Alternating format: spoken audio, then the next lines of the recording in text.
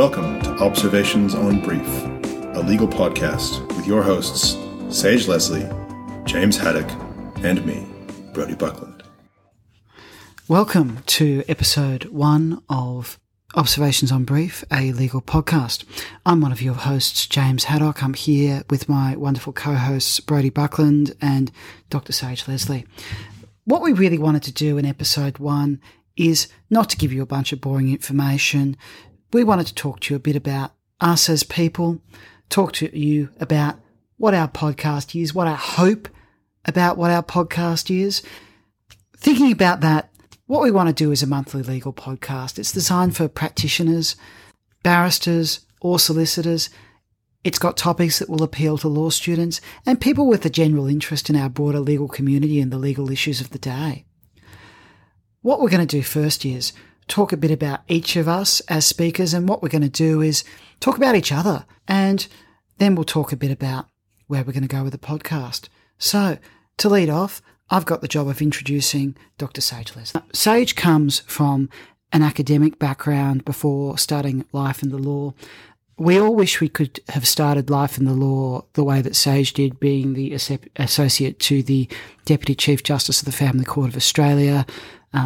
That really depends upon whether you knew that particular judge, I suppose. That was actually a joke, John. If you're listening, that was definitely a joke. Sage specialises in family law, which is, of course, an excellent area to specialise, I say myself, but also in wills, estates and litigation. Sage is very much a cut-to-the-chase practical barrister, but at the same time has that knowledge of complex commercial structures, equity and trusts, property settlements that can be really, really helpful. She's been active in the ACT legal community for some time. She served on the ACT Law Society. Let's talk about the really interesting bits about Sage, which is her passion for Art Deco design. Her room in Chambers is absolutely stunning. If you're lucky enough to brief her, I'm sure you'll agree, there's all sorts of black and gold and all these wonderful colours. I really am jealous of it.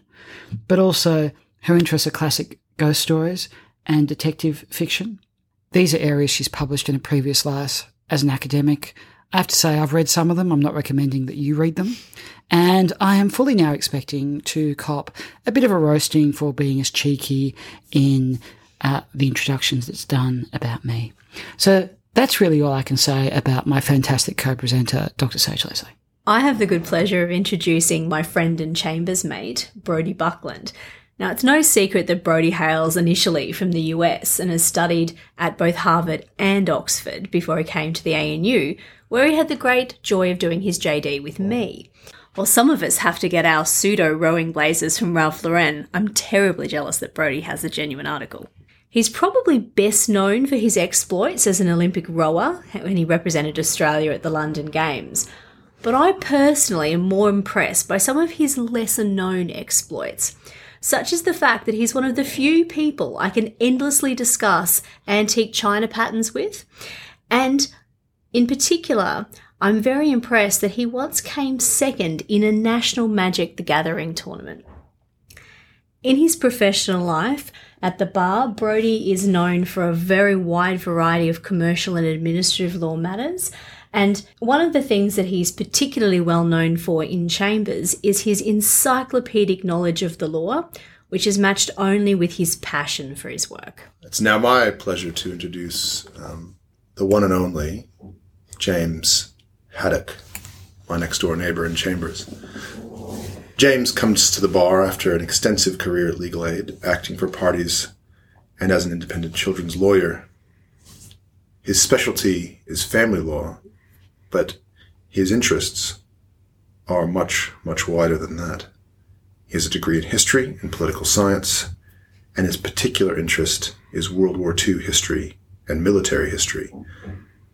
It's quite staggering, some of the things that James knows, particularly about the Holocaust. We all share his passion for history and are so looking forward to injecting some of that into this podcast series. Aside from history, James is also known for his interest in fashion, his colorful body art, and his Nouveau Rococo decorative style. I do feel somewhat conspicuous surrounded by my two, shall we say, heavily decorated colleagues, but have so far resisted the temptation to catch up. Our aims for this podcast series are to be informative, entertaining, and to encourage our audience to engage more widely in the legal community and in legal debate on the issues of the day. This isn't intended to be CLE, we all do enough of that. But we can all fall into the habit of focusing on our own niche areas and not seeing the bigger picture of what's happening in the law and the legal community that we're a part of more broadly. And we think that stuff is actually really important and really interesting and worth thinking about. You'll be relieved to hear that the podcast isn't going to be just the three of us. We've got plenty of guests and interviews lined up that we're really looking forward to. And in terms of what we can talk about on the show, we are somewhat limited because we are practicing barristers. That means that we've got some ethical constraints on what we talk about. And really, I think for all of us, we think it's a bit bad form to talk about your own cases. Anyone can hang out with a bunch of lawyers and hear a bunch of war stories about those cases that they've done. And frankly, that can really be uninteresting for some people. So that's not what we're going to be doing. What we're going to focus on each week is we'll talk a little bit about some legal news. Some of the legal news, what's topical, what's happening. That won't be us commenting on cases that are actively before the court, because we're going to have a bunch of interesting subjects. If there's a subject that you're thinking of that you would like included, you can hit us up through our Facebook page or send us an email. And every week we're going to end with a little bit of legal history, a little bit of legal trivia. We're all history buffs. We find it interesting. But I think we can all agree that legal history is an area which is a bit neglected in Australia, and at the same time, fun cases, those cases that make you laugh, those cases that are a bit weird, we're hoping to bring some of that into your life. So in terms of our, I guess you could say, episode 1, that's really what we wanted to set out. But we'll end with a bit of fun. We'd like to close out the podcast today by engaging in what's going to be a bit of a regular feature, which is a case that's interesting or a bit strange or a bit weird that we think that people will find either interesting or a bit strange or a bit weird.